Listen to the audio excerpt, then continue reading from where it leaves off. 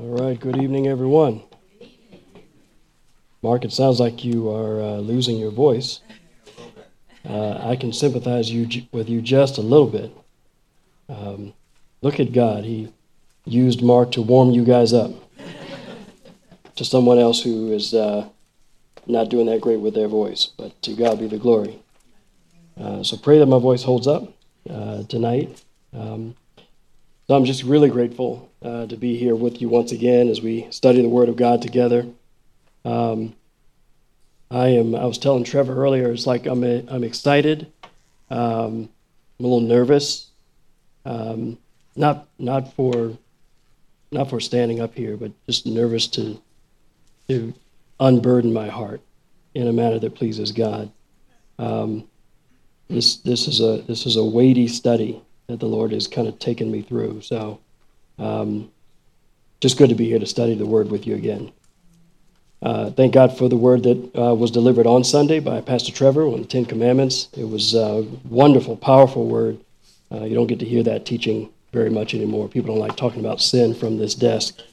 But it's refreshing to hear just sin being called what it is, the consequences of sin, but also, praise God, the remedy for sin.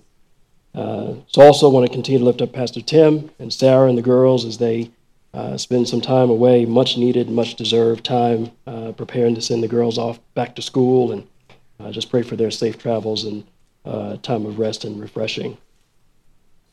I'd like to direct our attention tonight, as you see on the screen, to the Gospel of John, and we will be reading in chapter 11. This is the story of the raising of Lazarus, a very familiar story, and we're going to start with a few verses and then work our way through this passage. So we'll begin at verse 1 of chapter 11. Now a certain man was sick, Lazarus of Bethany, of the town of Mary and her sister Martha.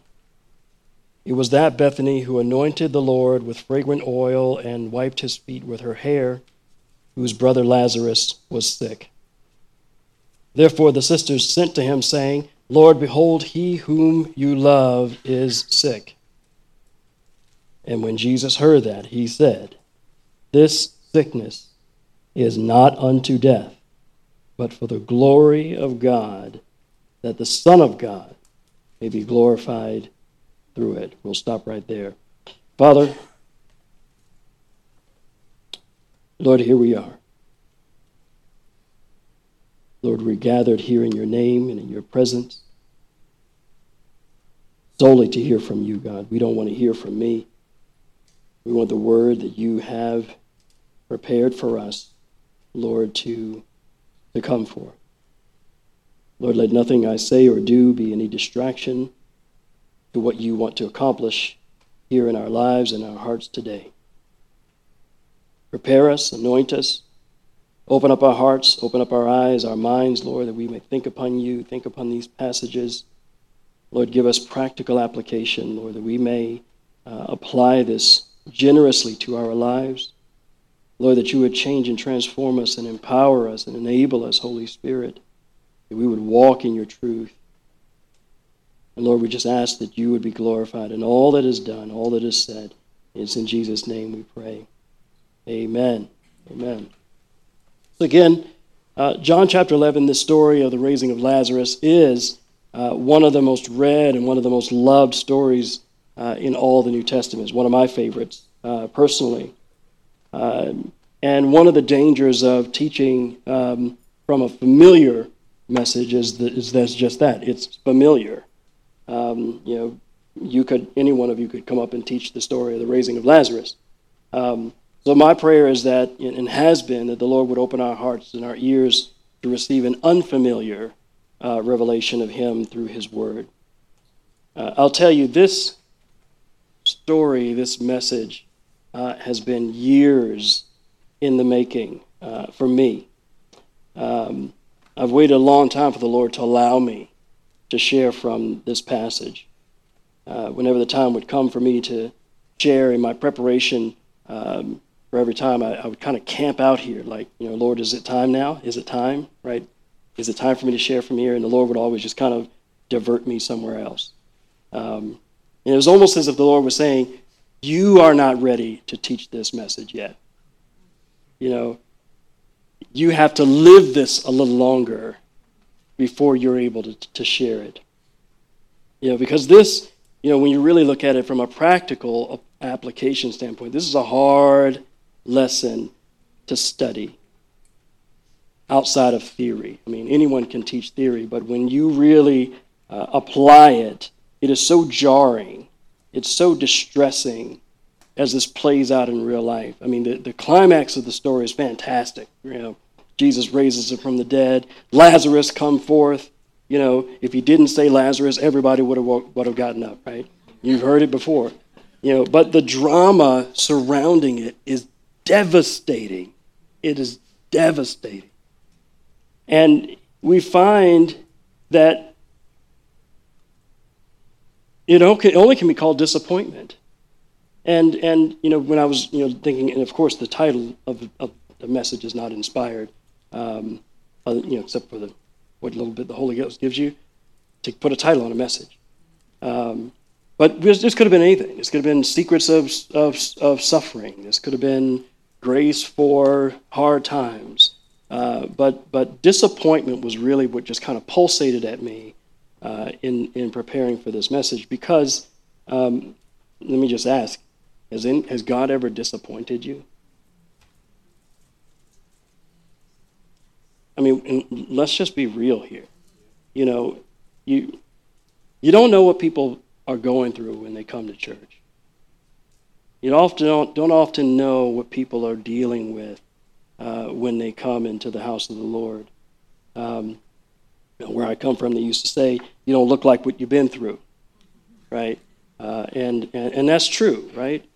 We don't always look like what we've been through when we come into these doors. But people are dealing with things. They're dealing with things. I think of my sister Sarah Moncrief, and y'all got to bear with me. Like I said, this is weighty. I don't get emotional. My wife will tell you I don't get emotional, but I don't know what I'm going to do up here tonight. Y'all just pray.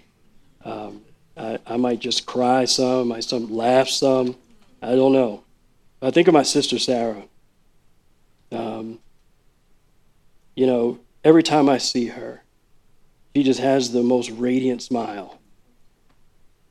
Like she's just full of joy. And I know, I'm already starting. She's ravaged by this migraine, this debilitating migraine. And yet she still comes. When we see her, just so full of the joy of the Lord. What's the secret of that? Think about John and Daphne, their dear daughter, Jasmine, tragically passing away. What's the answer for that? What's the answer for that? This book has all that we need for life and godliness. What's the answer to those terrible things? Like I said, the heartbreak, the frustration is so raw. Produces a crisis of faith sometimes in us. If this was playing out on stage or on film, you'd have the camera moving and you'd have all these perspectives, to look at the action and the drama as it's unfolding. Of course, you'd have a camera on Jesus and the disciples and even the onlookers. Tonight, I'd like to narrow that camera lens a bit to focus in on Mary and Martha. Mary and Martha. These two sisters literally had their hopes completely crushed. Crushed.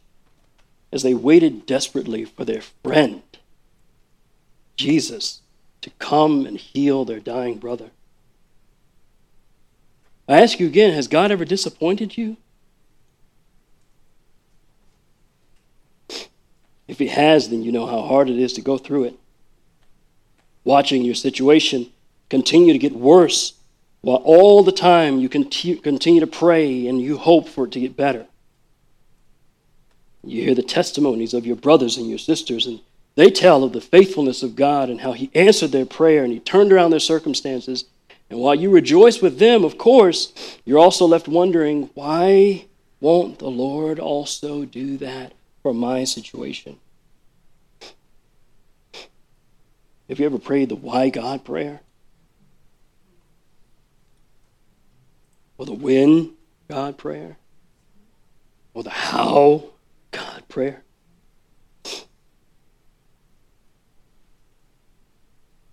You know, you don't want to make it a pity party all about you. You know, you don't want to discourage other believers by telling them about your prayers that seem to have gone unanswered, but still, every day you're confronted, by the situation that no one can help but God. And it seems that no matter how much you pray, no matter how desperate the situation, God seems to refuse to intervene in the manner in which you thought that he should. I mean, am I in the house? Am I the only one? Okay, thank you. You know, it could be a sickness, a chronic sickness like I mentioned with Sarah. It could be a terminal illness, maybe your own, maybe that of a loved one. Maybe your situation is exactly like Mary, Martha, and Lazarus, in that if the Lord does not miraculously come through, death is all but a certainty.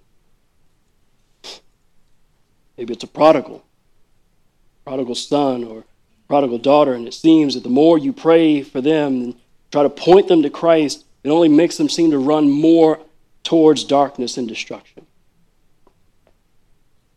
And by the way, these two things in particular, I and my family have dealt with and are continuing to deal with even to this day. As I said, this is weighty.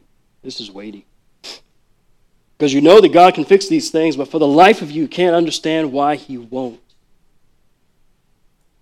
I'm just trying to set the stage here, right? Because, Lazarus come forth. Woo, yeah, that's awesome. But man, if you were to see it through the eyes of these two girls, it's just devastating. Devastating.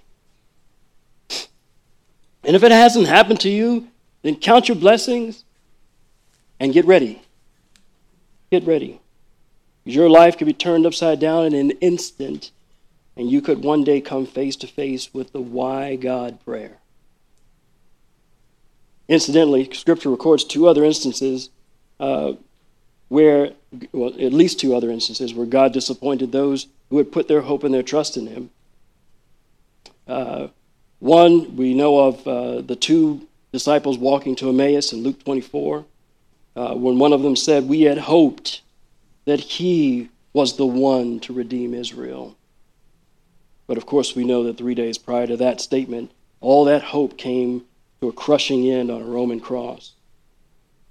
Or Paul's thorn in the flesh, we know very well in 2 Corinthians chapter 12, verses 7 and 8, how he prayed 3 times for God to remove a thorn in the flesh, which God refused to remove. Of course, we all know about Job. He's the poster child for being made to suffer for seemingly no logical reason whatsoever. So what can we learn from these stories of hope that are frustrated and dashed at the hands of a fully loving and capable and infinite God? Let's look again at the text. Let's look at verse 2. It was that Mary, we're in Bethany, it was that Mary who anointed the Lord Jesus with fragrant oil and wiped his feet with her hair, whose brother Lazarus was sick. And this is just a footnote, but I think it's really informative, that Mary, who anointed the Lord with fragrant oil and wiped his feet with her hair, if you compare this passage and John chapter 12, verse 3, the next chapter, with Luke chapter 7, where it has a very, very similar passage, a very similar set of circumstances, while the settings themselves are really clearly different, the action performed by Mary here that they talk about and the woman in Luke chapter 7 are remarkably similar. So there was a woman who came to Jesus and anointed his feet with oil and dried his feet with her hair. It's pure speculation on my part, but what are the odds that two completely different women on completely separate occasions feel compelled to perform the same exact ritual on Jesus? I mean, it's not every day that somebody anoints your feet and dries it with their hair. And especially considering the scorn that they would have received, because it's shameful for a woman to let their hair out in that day and age. So it's pure speculation on my part. The Bible is silent on whether Mary was the same person. But if it was, and that episode in Luke chapter 7 very well may have been Jesus' first introduction to Mary, and then by extension her sister Martha and her brother Lazarus. In any case, Jesus had obviously grown very close with this young family. We saw in Luke chapter 10, verse 38, where he came and he visited, and Mary sat at Jesus' feet while Martha was in the kitchen preparing the meal. I mean, this was a place where Jesus could just kind of let his hair down, right? Their home was, he could make himself at home at their home. Being a preacher and the son of a preacher, you value, you treasure those places where you can go where you don't have to be preacher man, right? You don't have to be pastor. You don't have to be burdened with the weight of ministry. You can just kind of be there, just kind of hang out with your friends. And these were the kind of people that were that to Jesus. He was very close with his family. And so it's interesting when we see in verses 3 and 4 where the sisters sent to Jesus saying, Lord, behold, he whom you love is sick. And then Jesus hears that and he says, this sickness is not unto death, but for the glory of God, that the Son of God might be glorified through it. Now, what happens here is the sisters send a messenger from Bethany to where Jesus is with this message that Lazarus, who you love, is sick. And we're not told whether the messenger stuck around to hear Jesus' response. But he very well could have. And if this messenger was here to hear Jesus' response, that this sickness is not unto death, but for the glory of God, that the Son of God may be glorified through it, if he did and took that message back to the sisters, imagine the hope that would have elicited in the sisters. Then when we look at verse 5, it says, now Jesus loved Martha and her sister and Lazarus. Interestingly, he didn't just say Jesus loved his family. He calls out each and every one, right? Mary and the sister and Lazarus. But then it says, though when he heard that he was sick, he stayed 2 more days in the place where he was. And what a puzzling response on the part of Jesus. On the one hand, he gives this great hope-filled statement that this sickness is not unto death. But then, on the other hand, he delays his coming, seemingly only to ensure that death actually took place. This is so puzzling. And it's not like Jesus was close to there either, right? Jesus wasn't around the corner. Jesus was about 20 miles away. He was actually in Bethabara. If you want to do your homework, if you go up to John 10:40, just the prior chapter, near the end of the chapter, it says that he went back to the place where John the Baptist was performing his ministry. If you go back to John chapter 1, verse 28, it says that he was performing his ministry in Bethabara. So Jesus was in Bethabara, which was about 20 miles away from Bethany, which is about a day's journey. So he's a day away, and he delayed his coming. So if you do the math, you've got the messenger being sent from Bethany. It would have taken about a day to arrive. So if he starts at the beginning of day 1, by the end of day 1, he arrives. Jesus then stays 2 more days 2 and 3, before he packs his bags and he travels for another day, arriving at day 4. And when he arrives, he finds, in verse 17, as we'll get to, he finds that Lazarus has been dead for how many days? 4 days. So it's very possible that by the time the messenger shows up in Bethabara, Lazarus may already have been dead. And of course, Jesus knows this because he says in verse 11, our friend Lazarus sleeps, but I go that I may wake him up. Then he clarifies to the disciples in verse 14, telling them plainly that Lazarus is dead. But that's not all he says. He says, and I am glad for your sakes that I was not there, that you may believe. We start to get the first little glimpse that Jesus has a plan. Even though this whole thing has been bizarre up to this point, we start to see that Jesus has something going on that he's not yet quite disclosed to us. It's interesting that he says, I was not there.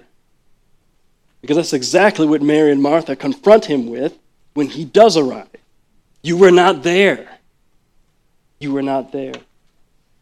Again, imagine if this is Mary and Martha and their dying brother. You kind of remember Jairus and his situation with his daughter, and he came desperately to Jesus and falling at Jesus' feet and saying, Jesus, please come because my daughter is dying, right? And he was interrupted by the woman with the issue of blood. And just, you can imagine, Jairus is like, yeah, but come on, Jesus. I mean, my daughter, right?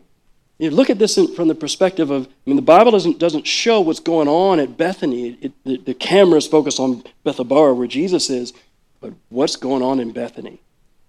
You could almost imagine Martha, being type A as she is, she's probably like at the corner, like looking down the street, like any minute now, Jesus will be here. Any moment now, he'll be here. Lazarus, just hold on, our friend Jesus is coming. As his life is slowly leaking and ebbing away.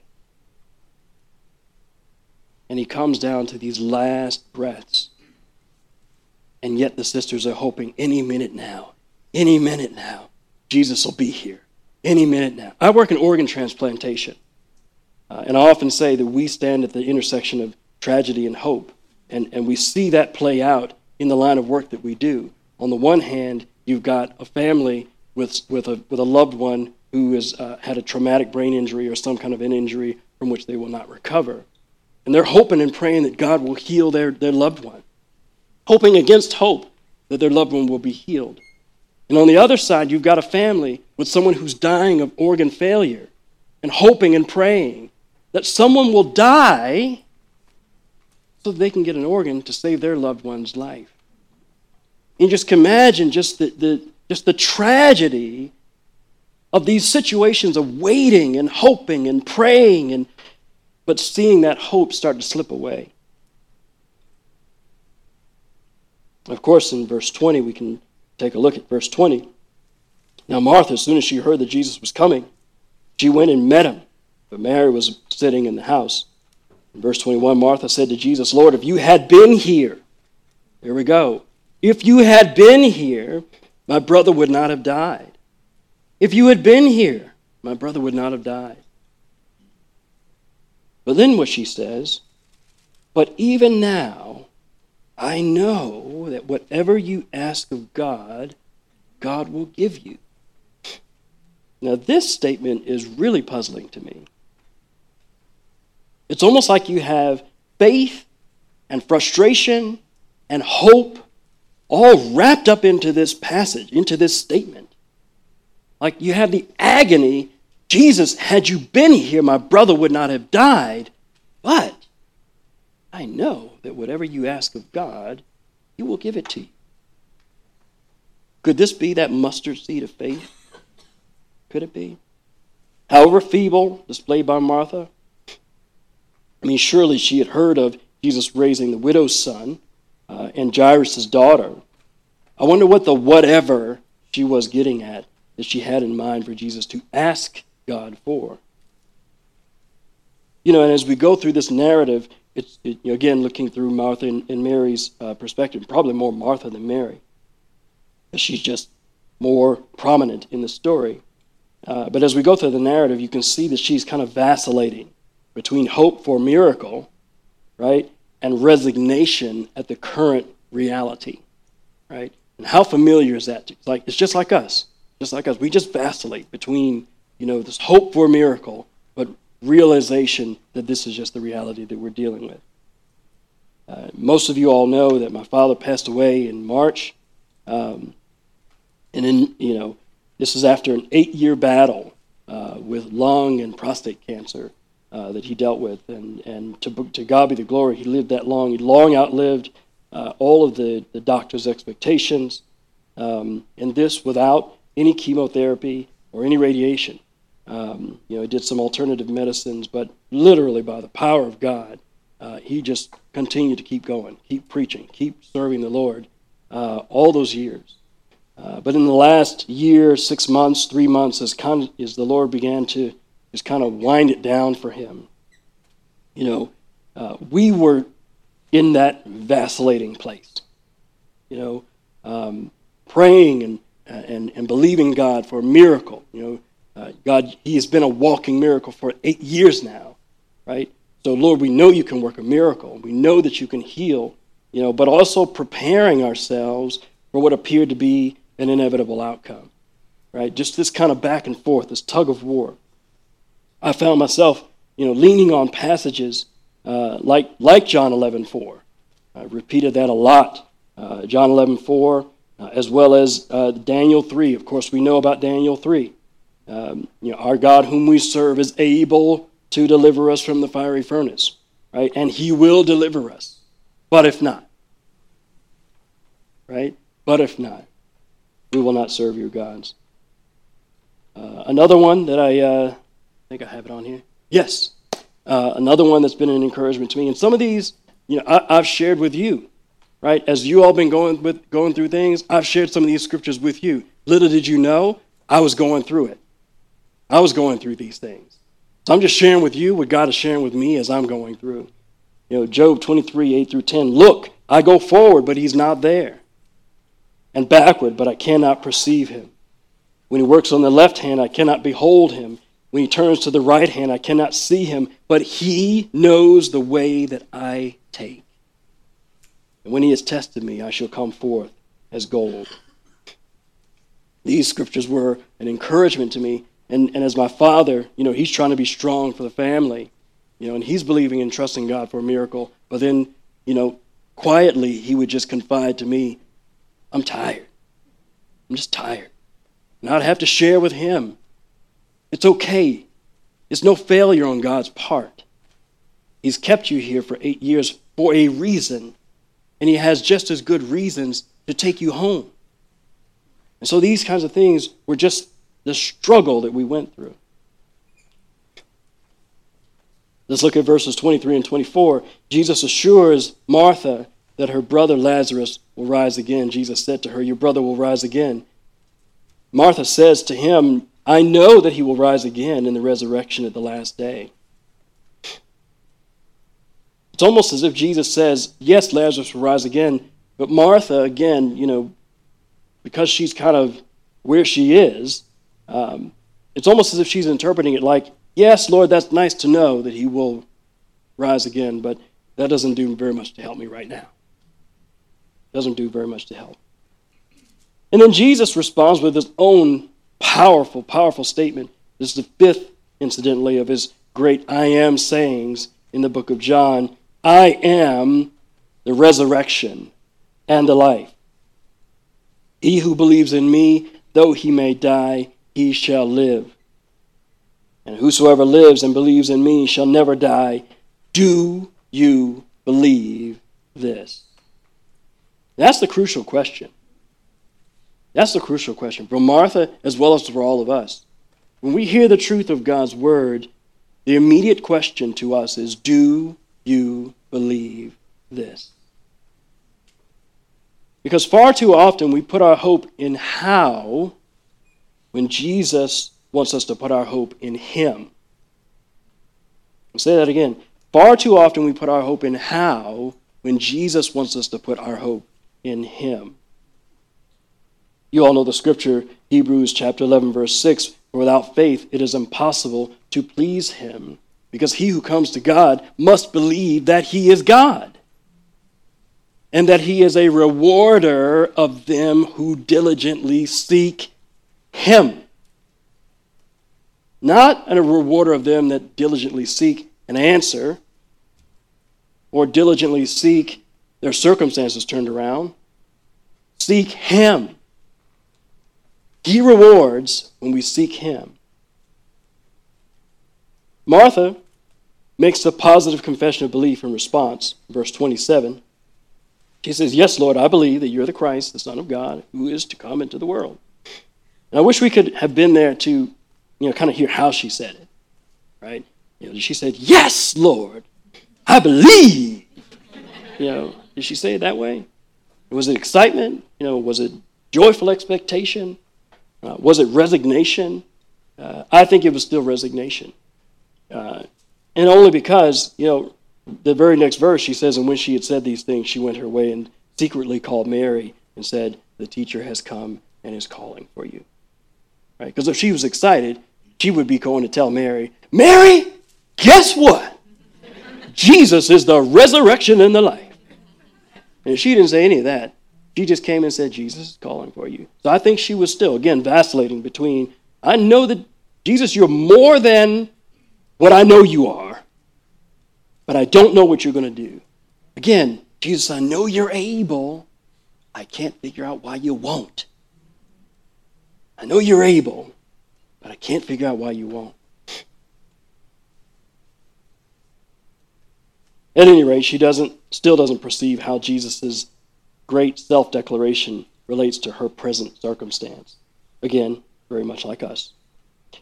And then beginning in verse 28 down to 38, there's just this flood of drama activity that takes place. And we won't read it all, but as you go through and you read it on your own, you just kind of see this outpouring of inconsolable grief between Mary and the other mourners. And it's just this wailing, this pouring out of grief. And curiously, this has the most profound impact on Jesus. This is amazing. You see verse 33, he groaned in the spirit and was troubled. Verse 35, the shortest, one of the most powerful verses in all Scripture, verse 35, Jesus wept. Verse 38, Jesus again groaning in himself. This grief was having an effect on Jesus himself. Now, look at verse 37. Someone says, "Could not this man who opened the eyes of the blind also have kept this man from dying?" It almost hurts to hear that. And whether they said it mockingly or whether they said it grievingly, it still hurts to hear. Because of course he could have. No one ever died in Jesus' presence. You know that, right? No one ever died in Jesus' presence. I mean, he is life. A dying man could not die if Jesus' life, the life, was in the room. And it's very right that these people say, this man who healed the blind man, because he had just done that in John chapter 10. That's one of the reasons why they were all stirred up. Because he healed a man who'd been blind from birth. He said, "Could not a man who has opened the eyes of the blind have kept this man from dying?" Of course he could have.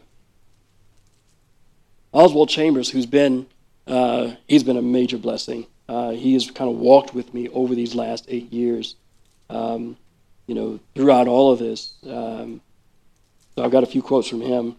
One of the things he says is, "God's aim appears to have missed the mark because we are too nearsighted to see the target at which he's aiming." Ooh. Isn't that true? Amen. Listen, our disappointment in God, loved ones, always stems from misplaced expectations on our part, rather than any failure on God's part. If I'm disappointed, it's because I've placed my expectations in the wrong thing, right? Again, I'm looking at a how when Jesus wants me to look at a him, okay? And in this setting, with all this grief being poured out, at the very least, Christ's tears demonstrate his humanity and his association with this broken mankind. As our perfect and our faithful high priest, of course, in Hebrews chapter 4, we do not have a high priest who cannot sympathize with our weaknesses. He was tempted in all points such as we are, yet without sin. We can come boldly before the throne of grace and find grace to help in time of need. He's our great high priest. Incidentally, there are 3 references in the New Testament to Jesus weeping. Here, of course, in John 11, Also Luke 19, where Jesus weeps over Jerusalem, and Hebrews chapter 5, where the author references Jesus' priestly prayers being uttered with cries and tears. And all these things are an expression of his great compassion toward us and his love. I tell you, Jesus is way more compassionate than me. As I said, I don't usually get emotional. My son's probably saying, that's like the second time I've ever seen my dad shed a tear in my whole life. It's all good, bro. It's all good. But my wife, she calls me like the Tin Man because I seem to have no compassion at all. And truly that, because, just think about it. If you're Jesus now and you've got all the power of heaven and earth, you've got the power over all the universe, and you're here in a room of weeping and wailing people over a person who has passed away, and you know what you're going to do. You're like, all right, man, all right, knock it off. Come on, people. But Jesus doesn't do that. It's like he's fully there. He's fully present in the grief, in our grief. He's fully present in our grief, even though he knows what he's doing. He knows what he's allowing. It's almost like, the mother who takes the little toddler. It's time for her to get their shots, and the baby looks up at the mom like, "Why are you letting them do this to me?" And it breaks the mom's heart because they see how much it's hurting the baby, but they know it's good for the baby. I don't want nobody go tweeting me or DMing me about vaccines. Just go with it. Just go with the illustration.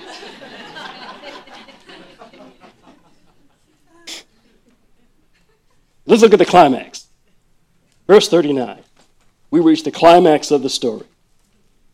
Jesus says, "Take away the stone." And Martha, the sister of him who was dead, said to him, "Lord, by this time there's a stench, for he has been dead for 4 days." It's interesting. Martha, we've already know about Martha. We've been hearing about Martha since verse 1. Right? We know that Martha was the one that sent the messenger. We know that Martha was the one that Jesus loved. We know that Martha was the one that confronted Jesus. But John stops and says, in case you forgot, Martha is the sister of him who was dead. As if to just hammer home the point, as the drama continues to build, Lazarus is not just dead, like he's dead, like seriously dead, which is interesting because when he raised up Jairus' daughter, he raised Jairus' daughter from her bed right after she died, right? So it's like, oh, that was easy. She could have just been, she really could have been asleep. Maybe it's one of those, just kind of, false dying kind of thing, right? And then he raised up the son of the widow of Nain after he was dead, but he wasn't yet buried. He was being carried to the place of burial, and he raised him up. It's like, all right, that's a little bit harder. I'll give you that. But it's almost like to hammer home, Martha, the sister of him who was dead, said, guess what, Jesus? He's been dead for 4 days. What are you doing?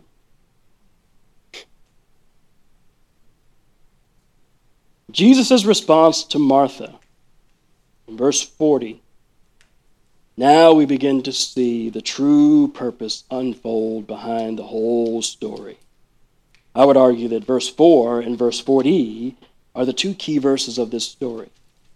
He says in verse 4, this sickness is not unto death, but for the, what? Glory of God, that the Son of God may be glorified in it. Then in verse 40, he says, if you would believe, you would see the glory of God. Now count how many times you see the word believe in this story. I don't want to distract you. I'll tell you how many. 8 times. In these verses, believe, believe, believe, believe. And in this book, of course, we know believe is throughout this book.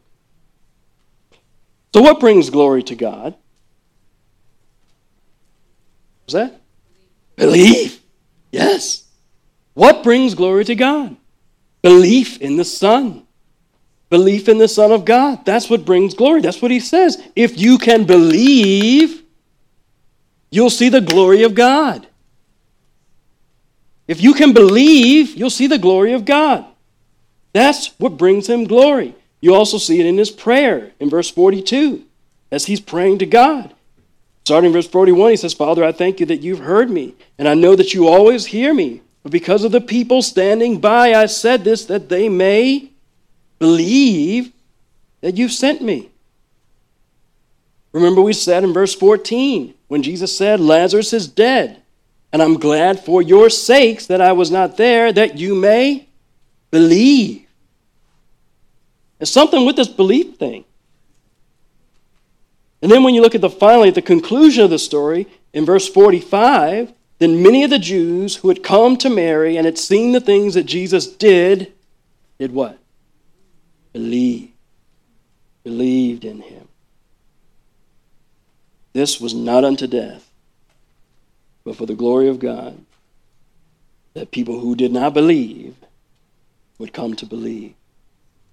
This crushing, devastating drama was for one purpose, that people would come to believe on Jesus, the Son of God.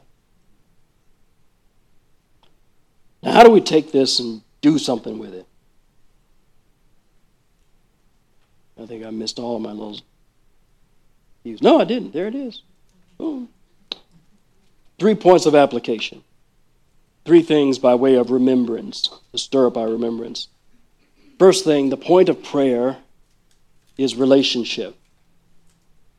Secondly, the purpose of God is his glory. Thirdly, the cares of this world are temporary. So first, the point of prayer is relationship. Oswald Chambers, once again my friend, says the point of prayer is not to get answers from God, but to have perfect and complete oneness with him.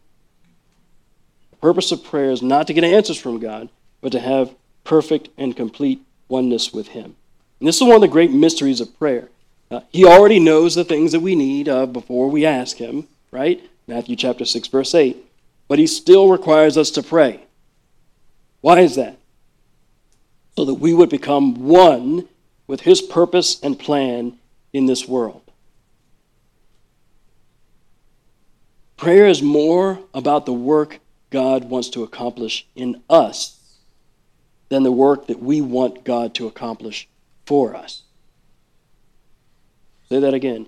Prayer is more about the work that God wants to accomplish in us than the work that we want God to accomplish for us. As in Romans chapter 8, verses 26 and 27, which says that we know not what to pray for as we ought, right? But the Holy Spirit makes intercession with us, intercession for us with groanings which cannot be uttered. It's, how often have we prayed for God to change our circumstances, and the Holy Spirit is interpreting, right? He's interpreting. Thank God for the Holy Spirit.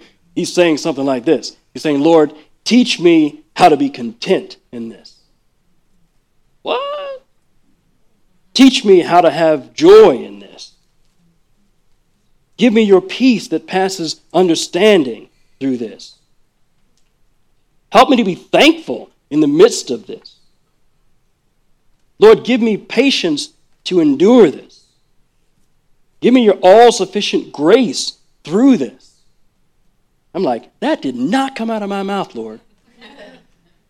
But that's exactly what we mean. That's exactly the purpose that God is allowing that circumstance that is driving us to our knees. That he might accomplish these things in us. Not so much the answering of our specific prayer.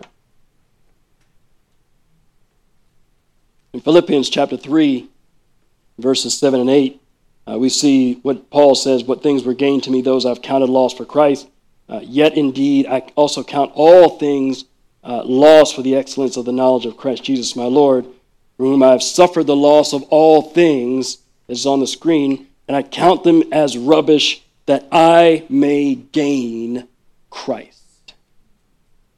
I may gain Christ, that I may know him, in the power of his resurrection, in the fellowship of his sufferings, being conformed to his death, if by any means I may attain the resurrection from the dead. The point of prayer is relationship Number two, the purpose of God is his glory. Know this, that everything that God has ever done, everything that God has ever done, from the creation to this very day, even the end, which we read about in Revelation, is for his glory. Now, I don't mean to offend anyone in here, but I have to say it. God's glory is more important than your desired outcome. Now, listen, I'm telling you, I told you, the Lord wouldn't let me share this. He wouldn't let me share this. This is not theory, folks. This is not theory. The Lord made me live it before I could say it. God's glory is more important than my Father continuing to live on this earth. God's glory is more important than my prodigal daughter walking into this building right now.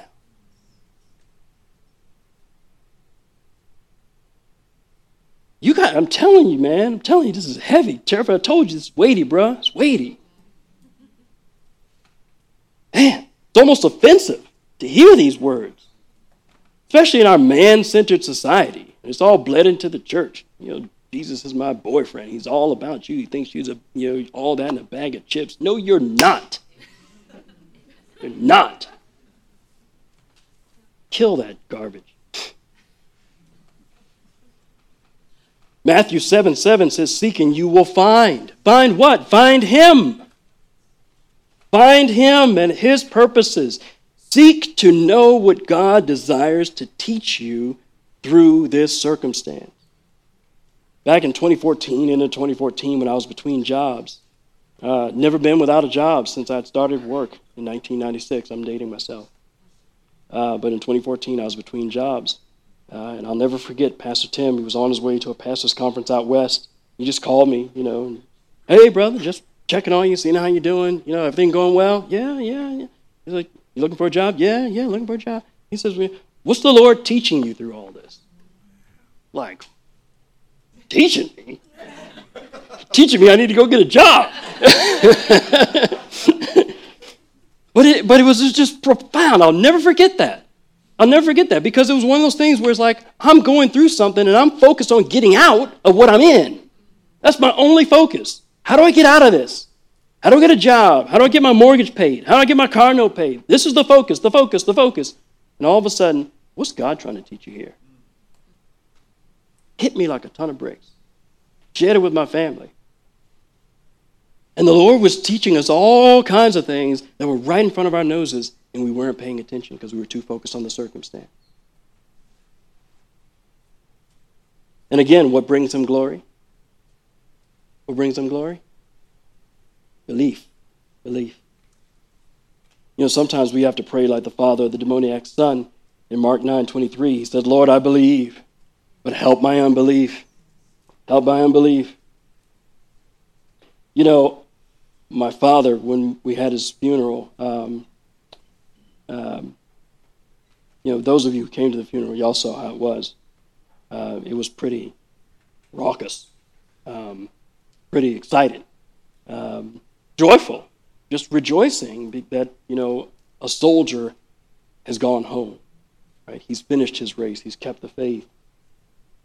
I had a coworker, I'm not going to give their name, but I had a coworker come to me at work the next day because they came. A couple of my coworkers came to the funeral, and she was just baffled at how happy that funeral was. She was baffled. She just couldn't understand why everybody was so happy in there. And this is a death we're talking about, and a death of someone who meant so much to so many people, right? She just couldn't understand. And of course, I said, well, I'm so glad you asked. This sickness is not unto death, but for the glory of God, that an unbeliever might hear the gospel of Jesus Christ. I had an opportunity to clearly share with her the gospel of Jesus Christ, that we do not sorrow as those who have no hope. he really is in a better place. Really, really is in a better place. And I was able to share that to the glory of God. You know, my father was a prolific songwriter as well. He wrote well over a dozen songs, maybe 24 songs in his lifetime. Most, I think all, after he came to the Lord. And there was one song that he wrote, probably one of the first that he wrote. He said, if I could just tell somebody about Jesus, if I could just tell somebody about the Lord, if I could just tell somebody all about his name, then my living shall not be in vain. And I'm so glad to say that his living and his dying was not in vain. What's glory's reward? Again, we said in Hebrews 11:6 that he's a rewarder of those who diligently seek him. The reward of God's glory to us, for us, is a greater revelation and trust in the power and the purposes of God. Job 42:5. Note this. This is while Job is still in his circumstance, right? While Job is still, his body is still ravaged by the boils, while he is still destitute, while he is still without. Look at what he discovers about God. I have heard of you by the hearing of the ear, but now my eye sees you. Again, it's more important. God's glory is more important than our desired outcome. He spent the whole book trying to reverse his outcome. But suddenly, when the Lord confronted him, he said, now my eye sees you. And it was at that point, and only after that point, that his circumstance was turned around. Of course, you all know very well 2 Corinthians 12. We talked about it earlier with Paul and the thorn in the flesh and his pleading with the Lord 3 times that it might be depart from him. And Jesus saying to him, my grace is sufficient for you, for my strength is made perfect in weakness. How does someone go from a thorn in the flesh, whatever that was, we still don't know what it was, but something bad enough, troublesome enough, to plead with God 3 times to remove it? How do you go from that to, therefore, most gladly, I would rather boast in my infirmities, that the power of Christ may rest upon me. I take pleasure in infirmities, in reproaches, in needs, in persecutions, in distresses. Like, give me more, Jesus, for your sake, because when I'm weak, then I am strong. This is the reward of glory for us. When he gets the glory, we get this revelation of who he is. And I know this seems like some unattainable goal, and it is in our own strength. And yet, loved ones, it is not only God's desire, but his expectation for each of his children. This is precisely why he allows the painful experiences in our lives. This is why he allows them. 2 Corinthians 4:16 says, though our outward man is perishing, yet the inward man is being renewed day by day. Oswald Chambers again, I think this is my last Chambers quote. Hope you're all not tired of him. Jesus said that there are times when God cannot lift the darkness from you, but you should trust him. At times it will appear like, God will appear like an unkind friend, but he is not. He will appear like an unnatural father, but he is not. He will appear like an unjust judge, but he is not. Keep the thought that the mind of God is behind all things, strong and growing. Not even the smallest detail of life happens unless God's will is behind it. Therefore, you can rest in perfect confidence in him. And thirdly, as we come to a close, the cares of this world are temporary.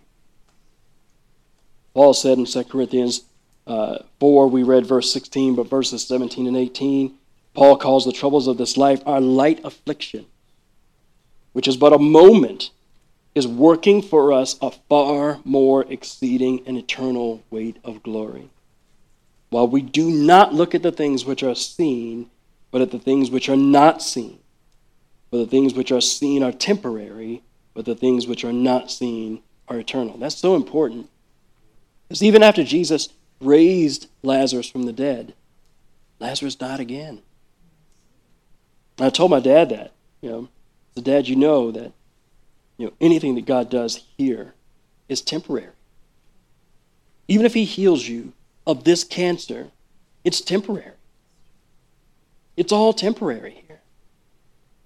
We should be seeking the eternal weight of glory, the eternal riches of God. Right? If you look at the Hall of Faith in Hebrews chapter 11, everyone in that list had to learn how to trust God in the face of impossible, God-sized circumstances. There are great victories recorded in the Hall of Faith, but they are vastly outnumbered by the myriad apparent defeats in the temporal age, in this age. Hebrews 11:13 says, these all died in faith, not receiving the promises, but having seen them afar off, were assured of them, embraced them, and confessed that they were strangers and pilgrims on the earth.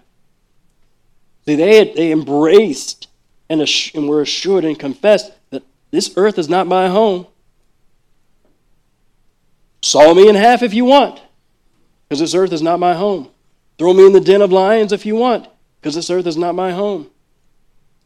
Cancer ravaged my body. If the Lord wills, this earth is not my home. As it says, these did not obtain the promise, yet they still believed.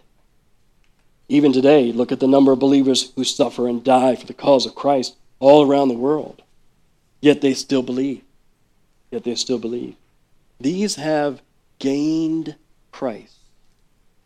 Gained Christ, as we talked about. That is the point of suffering, loved ones. To gain Christ. If it was easy, it wouldn't be called faith, would it? It would be called sight. So, final word for the unbeliever. There may be an unbeliever here in the room or watching online. And I want you to know that the Word of God is alive and powerful, it's sharper than any two-edged sword. It cuts both ways tonight. For the believer, your circumstances, God is using them to bring you to trust in Him more, believe in Him more, have greater faith in Him. But as an unbeliever, God is using your circumstances to cause you to trust and believe in Him.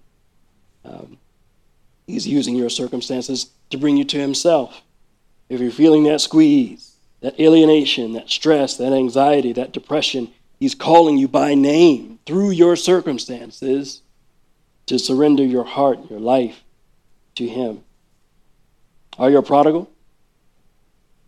God may be drawing you as He did the prodigal son in Luke 15. Losing all his money and all his friends and stooping to his lowest point to feed the swine, that wasn't meant to destroy him, not unto death, but for the glory of God. This was to break him, that God could remake him, to bring him to the end of himself, so He would say, I will arise and return to my Father. So is that you? If it is, I want you to know that Jesus is calling you. Calling you. Don't wait. Don't wait. It won't get any better. It's going to keep getting worse because He has a purpose for calling you. He has a purpose for allowing those things to press in upon you. He wants to pull you out of that, bring you out of darkness into His marvelous light. Finally, as we close, I want to close with a prayer. And this is a prayer that the Lord, in various ways, I've been praying this prayer or version or rendition or some iteration of this prayer for 8 years. From the end of June of 2015, when I got the phone call that my father had a heart attack, and a few days after that, they said, your father has lung cancer. To this very day, as I still continue to pray and seek the Lord and wait for the Lord to bring my prodigal children home, I continue to pray something like this. So I ask you to just pray with me as we close with this prayer. Father, Lord, use my circumstance in a way that will bring you the greatest glory. Allow it to become as hopeless or as desperate as you deem necessary to display your love, power, and grace in a manner that will bring believers and unbelievers alike to greater faith and trust in you. You know my weakness, so give me patience and strength to bear under the weight of waiting for your perfect plan to unfold. Sharpen my spiritual eyesight so that I may see you working even through the worst of my circumstances. In Jesus' name, amen. Amen. God bless you. Thank you.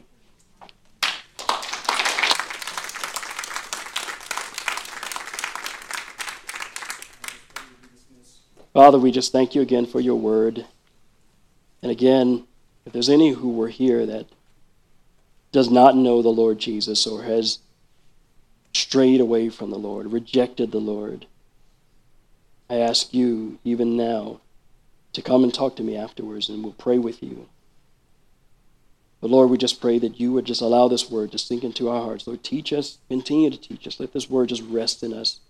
Continue, Lord, to transform us, encourage us, challenge us, Lord, convict us, correct us, oh God. Strengthen us for the days ahead. We thank you. We ask that you bless us as we leave this place. Never, Lord, from your presence. And we love you and praise you in Jesus' name. Amen. Amen. God bless you. You are dismissed.